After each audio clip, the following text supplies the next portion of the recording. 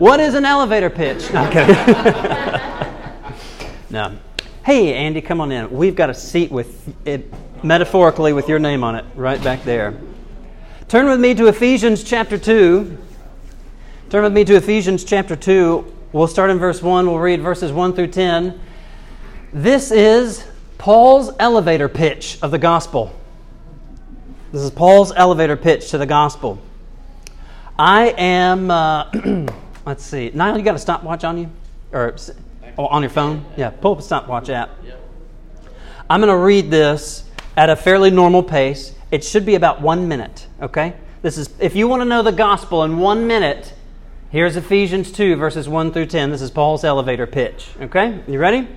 And start. You were dead, though, through the trespasses and sins in which you once lived, following the course of this world, following the ruler of the power of the air, the spirit that is now at work among those who are disobedient.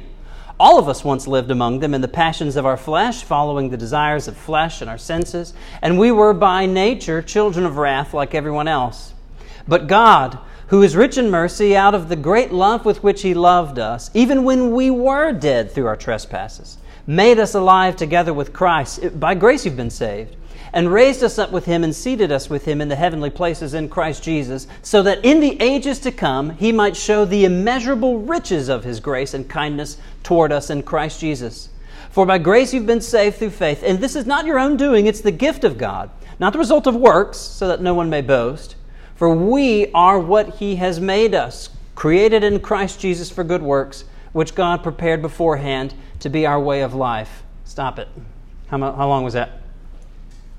59.37. I told you about a minute, right? About a minute.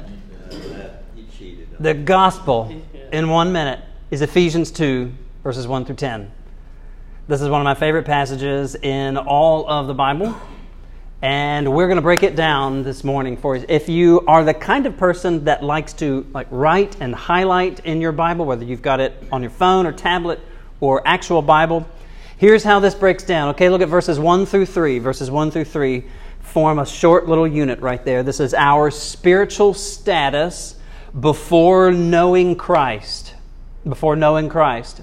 Essentially, spiritually, we are dead. Anyone who does not know Christ is spiritually dead. And that's verses 1 through 3. That's what Paul mentions there.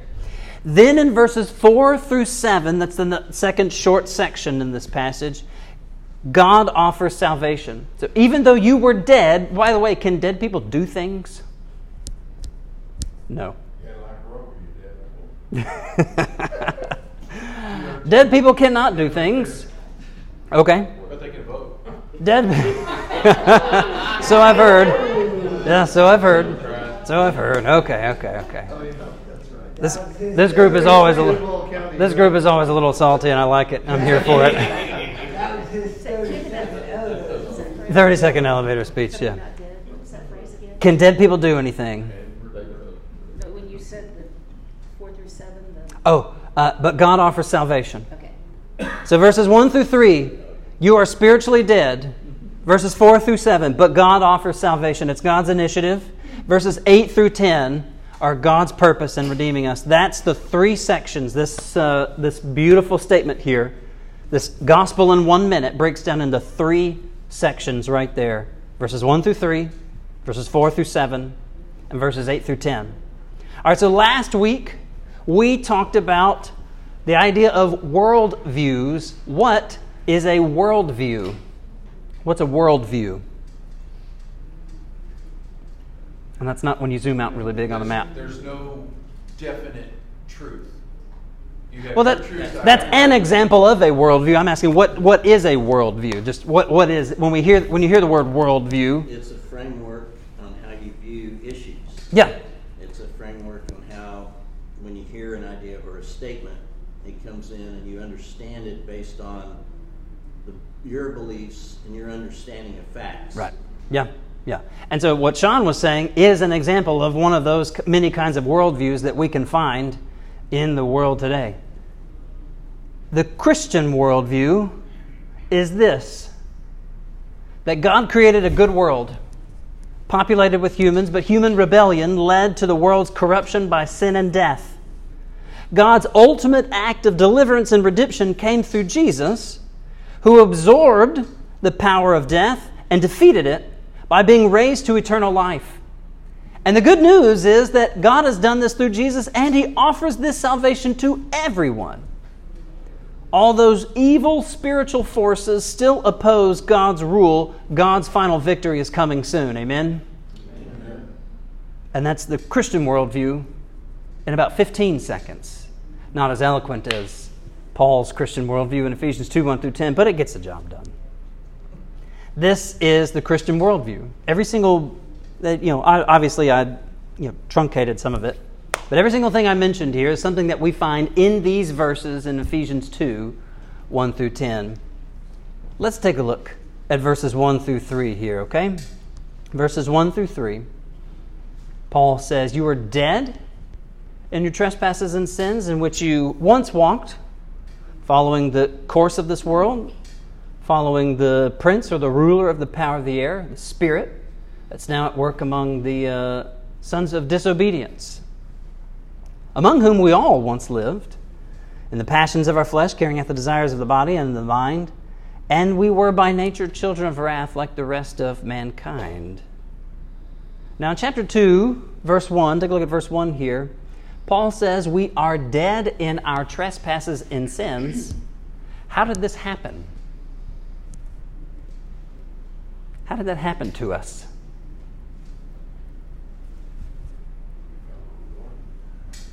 Fell in the garden. Mike takes it all the way back to the beginning. Yeah, that's right. Genesis 3. Fell in the garden. We chose not God. We chose something other than God. We chose our own way, right? Rather than God's way. Yeah? There's a feeling of dirtiness, of uncleanness before you know Christ. Yeah. The night I was baptized, I felt so clean that next day. Just hard to describe, and don't always have that feeling. Sure. But Yeah. I definitely had it that night, that it was a washing away, as the Bible says. And that was because I knew that I was a sinner. Yeah. And that, when I was convicted of the fact that I was a sinner, that was the beginning of becoming a Christian. You had to know the bad news before Yeah. the good news. Yeah. Mike, I like how you put that you had to learn something about your condition. You had to learn something about your condition. I think, and maybe this is true in your life, or maybe this is true in the lives of those around you, your loved ones. Chances are that probably some of us have gotten ourselves into situations, maybe even gotten ourselves into sinful situations just because we were ignorant, right? Maybe you didn't grow up going to church, okay? Or maybe you had some church affiliation, right, but it didn't really matter to you, right? You went just a couple times a year, right? And so you might have been ignorant. You genuinely might have been ignorant about what God expected. But probably some of us in here might have known perfectly well what God expected for us, right? And we didn't want to do that anyway. We rebelled. We made a choice. We made a choice. What's the difference in verse 1 between trespasses and sins, or is there a difference? Charles, you asked earlier if we were going to quibble today. We are going to quibble, sir. We're going to wrestle. We're going to wrestle with what these words mean. Is there a difference between trespasses and sins? Yeah, trespassing is when you're breaking the law. Mm-hmm. Sin, you're going to commit, by breaking the law, you've committed a sin against God. I think I see the difference that you mean there, Gene. Anybody else? I would look at a transgression. You actively did it. Actively did it, yeah. You've done something wrong, but you can also sin by not doing what you're supposed to do. So sins of commission versus sins of omission. Yes. That's fair. Intentionality is what Rory says. Would y'all generally agree with that? I'm just curious. Which one does that go with, Roy? Trespassing would be intention. If you're trespassing against something, you know that you shouldn't be there, and you continue forward. As Paul uses the word here. Yeah. Okay. Mike, you want to offer some friendly pushback?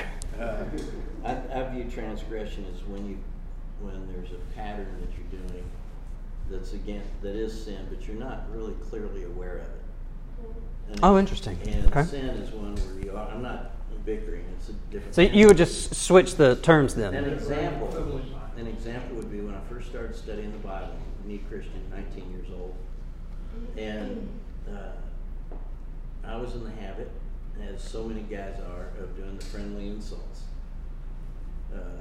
Saying insult somebody to show you you're their friend. Yeah. That's very common. And I was doing it, and the Bible screams not to do that. Mm-hmm. In the scriptures, I was reading about building each other up, and I made it was hard, a vigorous attempt to change how I acted, because it was a transgression. I didn't understand it before, but recognized it, that I was sinning, but it was something I didn't recognize and understand, and it took effort to change that pattern. I try to encourage people instead. Yeah, I can see that. I think as the, Katie, was that a hand or was that a, No, okay. The definition says an act that goes against a law, rule, or code of conduct. For transgression or trespass? Yeah. I think we're all touching on generally the same thing here. We might differ on which word does this go with, trespass or sin. By the way, in verse 1, the first term appears to be a more specific term. My translations that I have up here say either trespass or transgression. Do any of y'all say anything different for the first item? All seem to say all the same thing. Okay. So there's a lot of overlap here. Sin is the transgression of God's law. Yes. Whether intentional or unintentional, I think that's what Paul is driving at here. The willful rebellion versus ignorance. Ignorance perhaps because you are spiritually dull and deadened in your state. Look at verse 2 here. Before we move on to verse 2, the point of verse 1 then is to say, due either to your rebellion and or your ignorance, your spiritual status was the same regardless. You were spiritually dead. And you were spiritually dead because you were following this person mentioned in verse 2, who is the ruler of the power of the air, or the prince of the power of the air in verse 2. Show of hands if you think it's the devil. Okay. I think it is. The New Testament never shies away from the fact that spiritual evil and its effects are real. The New Testament never shies away from the fact of spiritual evil and its real effects on human beings. Something that Paul returns to later in Ephesians chapter 6, verses 11 and 12, when he says, put on the whole armor of God so that you may be able to stand against the wiles of the devil. For our struggle is not against what? Flesh and blood. But against rulers, authorities, against the cosmic powers of this present darkness, against the spiritual forces of evil in the heavenly places. The Jewish and Christian mindset of the ancient world was that there was real spiritual evil that operated in the heavenly places, in the heavenly world, and that affected and influenced actual people and events and governments and systems here on earth. And a quick trip through world history should illustrate that pretty clearly. Or 5 minutes on the news today. The New Testament never shies away from this. It might seem, some people might think that's odd or peculiar. It's like that the big bad guy is a red guy with a pitchfork and a spiked tail. It's like, and that's a cartoon. That's a cartoon. And that's not really what the Bible presents. When the Bible does present Satan, and it's very clearly Satan, he's presented as this cosmically large red dragon that's so vicious and violent that he can sweep away a third of the stars in the heavens in Revelation 12. and that it takes the hosts of heaven, the armies of heaven, in vicious combat to defeat him. And his defeat is that he's not slain entirely, he's just thrown down to earth. And then affects all of world history.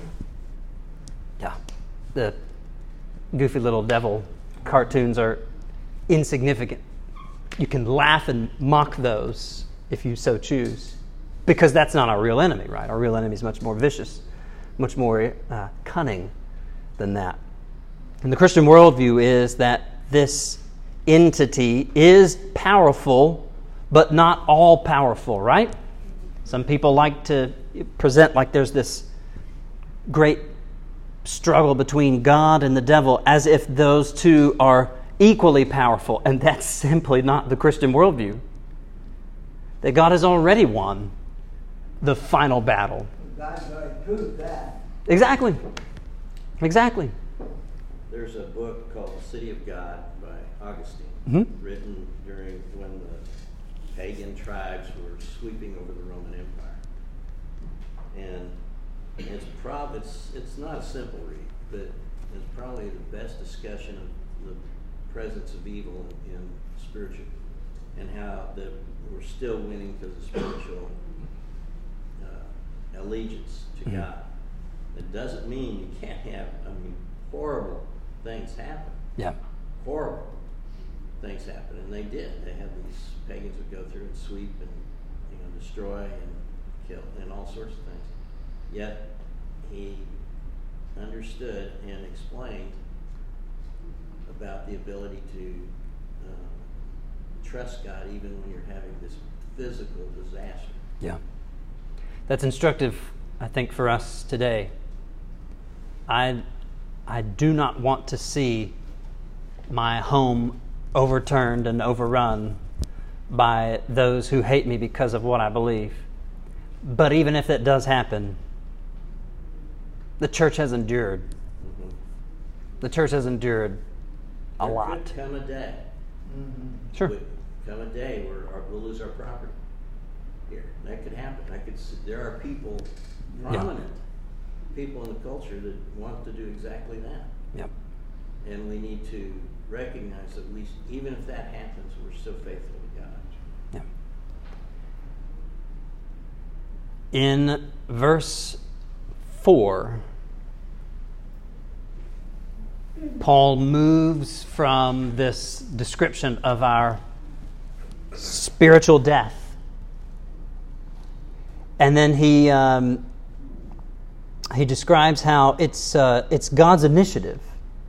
There in verse 4, take a look at verse 4. What specific attributes does God, or what specific attributes of God does Paul mention here in verses in verse 4? Love and mercy. Here's the thing: do we show mercy to someone when we are being beaten, or do we show mercy to someone when we have the upper hand? As when we have the upper hand. That's when it's our prerogative to show mercy. Like when you actually have the upper hand, when you're actually winning or are about to win, then you can show mercy. And verse 5 is when God showed us His mercy. Take a look at what he says here in verse 5. That even though you're dead in your trespasses, again, that Paul uses that particular term there, you were dead in your rebellion. You were dead in your intentional violation of God's good world. That's when He made us alive together with Christ. And it's by grace that you've been saved. It's by grace that you've been saved. What is grace? What is grace? Unmerited favor. Unmerited favor. I hear that a lot. That's a good way to put it, Gene. You don't earn it. You don't earn it. That's right. It's a gift. You can't earn Ooh, that's good. You can't earn it. It's not like you can work your way up to it, because then it's not grace, right? It's wages. Paul does say something about the wages of sin. What is that? It's death. That's right. You've earned that. If you want to earn something from God, congratulations, you have earned death because of your rebellion, because of your participation in the corruption and perversion and destruction of His good creation. That's what you've earned. But guess what God has given freely? Grace. I wish Jesus would have stayed in here long enough, but hey, buddy, if you're listening on the recording, this is for you, okay? This Greek word here for grace, I want us all to say this here in verse 5. It's charis. Charis. Can you say charis? Charis. Yeah, grace. In Greek or English? In Greek? No. In English, you would write it CH with a hard CH, like a German Bach. CHARIS. Charis.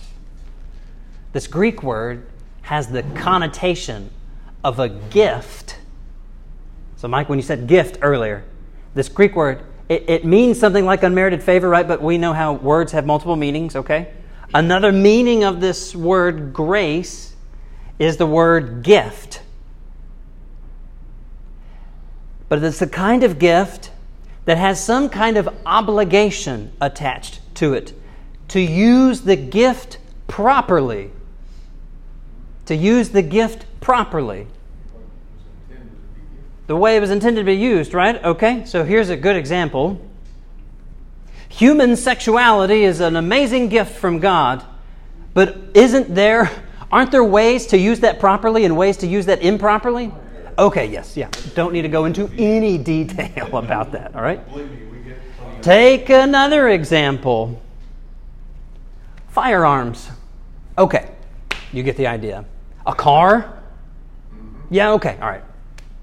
We could just list off a bunch of things. Even your money. Right, okay. Gifts that are freely given. Well, maybe not money. Maybe not money. All right, but gifts that are things that are freely given. There's an expectation. Yes, sir. Depending on how much that gift costs, sometimes we, as recipients of those gifts, place a different value, Ooh. not only on the gift itself, but the giver of that gift for what they had to sacrifice to give it. Just like in this case, the ultimate sacrifice was Jesus, who was responsible for that gift to be given free. See what I'm getting at there? Yeah, and I'd add timing to that too, Mike, to what you're saying as well. Timing. Ooh, timing. Sometimes when somebody gives you the gifts, can show things, if you're really struggling or down or something, just the timing of the gift can make it more powerful or seem more powerful to you. Yeah. How responsible, though, more responsible you could get for the value of that gift, not just in money, but what different gifts can change your life for the better, Yeah. And then this being the ultimate gift, because it's the only thing that has ever changed all of us. Yeah. For good, just like the prison ministry and all these others. But we need to see that, especially like those as Christians, sometimes we forget the value of that gift and what it costs. Mm-hmm. That's why sometimes even Christians would go astray. Yeah. It's kind of like Arlington Cemetery and all the national cemeteries. You go there and you see those who they gave us something. They gave us a heritage. They gave us a freedom. Yeah. There's nowhere else. And that was you can't help but feel that. Or you go to the Vietnam Wall. I go there and I take my shoes off when I go through there. Yeah. It's very, very humbling. Yeah. Same with the Alamo. There's an obligation attached to those gifts that we've been given. Mike, if you keep making good points like that, I'm going to have you substitute teach class, okay? No, you don't. And we have a responsibility, to use the gifts. My daughter, when she was in high school, we gave her a car. That was more to our benefit than hers, because then she could take herself to school. Sure, yeah. But Deborah, you're driving too close and too fast. Deborah, you're driving too close and too fast. You know where this ends. She rear-ended a Suburban with a Ford Escort. And the Escort was all crunched up, and the Suburban had a scratch on the bumper. Yeah. But she didn't. It was ruined the car, and she didn't get another one because she didn't use the gift properly. And we have an obligation to use the gifts that God gives us, and sometimes we don't do them right. Maybe He takes them away for a while. I'm not talking about salvation, but right. Yeah, other things. Yeah, very true. Verse 5, this grace that we've been given at the right time. Clay, an astute observation there. Paul is saying that you were dead, and dead people can't do anything. Dead people can't do anything. But look at what He did. That because of His extraordinary love, verse 4, because of His rich mercy, in verse 4, that even though you were dead, even though you didn't earn this, right? You couldn't earn it. Don't deserve it. That God, He made us alive together with us. I love this word that he uses here. This is a compound word. He's got this. He's got a preposition, the preposition with, attached right to that verb, made alive. This is an odd word in Greek. That He made us alive together with Christ. And the whole focus of this section here, verses 4 through 7, the whole focus of this section is on God's activity, right? Because you might look at this and say, well, hey, where's baptism in here? It's like, well, he gives a pretty good description of baptism in another letter. The point of this section is on God's activity. On God's activity. You were dead, and He made us alive together with Christ. It's by His gracious favor. It's by His unmerited favor. It's not that you earned this or bought this. That might annoy some of us who don't like being given handouts, right? We like to earn that promotion. We like to earn that raise. We like to earn the good things that we like to earn the good things that we have, because that shows, right, that we're hard workers, that we're industrious, that we, and it shows control and ownership. Of it, right? If it's given to you. Yeah, humbling, isn't it? My mom used to say that members of Church of Christ Union would give the shirt off their back to someone to help them, but would starve to death in the gutter before they would ask someone. Allow the gift of giving. Yeah. Allowing other people to exercise their gift of encouragement is humbling. But if you're genuinely hurting and in need, guess what? God has prepared a whole church for you to be in and to let them heal you and to let them hurt with you and encourage you. Because you're not alone. You're part of a body, right? And if a member of the body, if a body part leaves the body, it begins to wither and die. Take a look at verses 8 through... one more thing about verse 6. I don't know if you know this. Speaking of isolation, believers here in verse 6 have been raised up with Christ and have been seated with Christ in the heavenly places. So there's a couple of things that are happening here. Paul's using some spatial language. There's the realm of earth, right? Thinking in an ancient mindset. There's where humans live and operate. Under that is the realm of the dead, whatever that looks like, whether a pagan worldview on the world of the dead or a Christian or whatever. Under that is the world of the dead. Then where you have humans operate. And then above that, in what is called the air, in verses 1 through 3, that's where we have a lot of spiritual forces operate. High and exalted above that is who? God. God. Who is seated at God's right hand? Christ Jesus. Where are we in verse 6? Right there with Him. The Christian life is so much more powerful than just, well, I hope I'm good enough to be saved. Guess what? You're not. You're not. Because it's a gift. Because it's a gift. You were made alive together with Christ. That wasn't something that you did. It's a passive verb that means the subject receives the action of the verb. I teach a Greek class. I'm grading Greek exams right now, okay? There's a lot of grammar up here. But it's something that happens to you. Wouldn't there be a God if it wasn't a gift? That's right. We could earn it. You're made alive together with Christ. You're raised up with Him. And then look where you are in verse 6.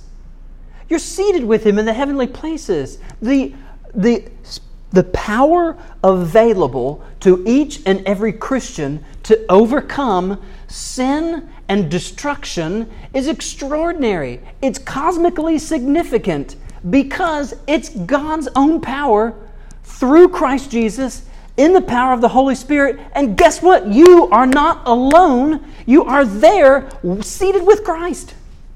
You're not isolated. But God and I make a majority. Good way to put it, Gene. And then in verses 8 through 10, we'll wrap up with this. Verses 8 through 10, Paul mentions the purpose of all of this. The purpose of this extraordinary gift that's been given to you. The purpose of your status in Christ. Yes, you're a sinner saved by grace. But if you're seated with Christ in the heavenly places, if you're seated next to the King, by the way, did anybody... I didn't, because I'm an American.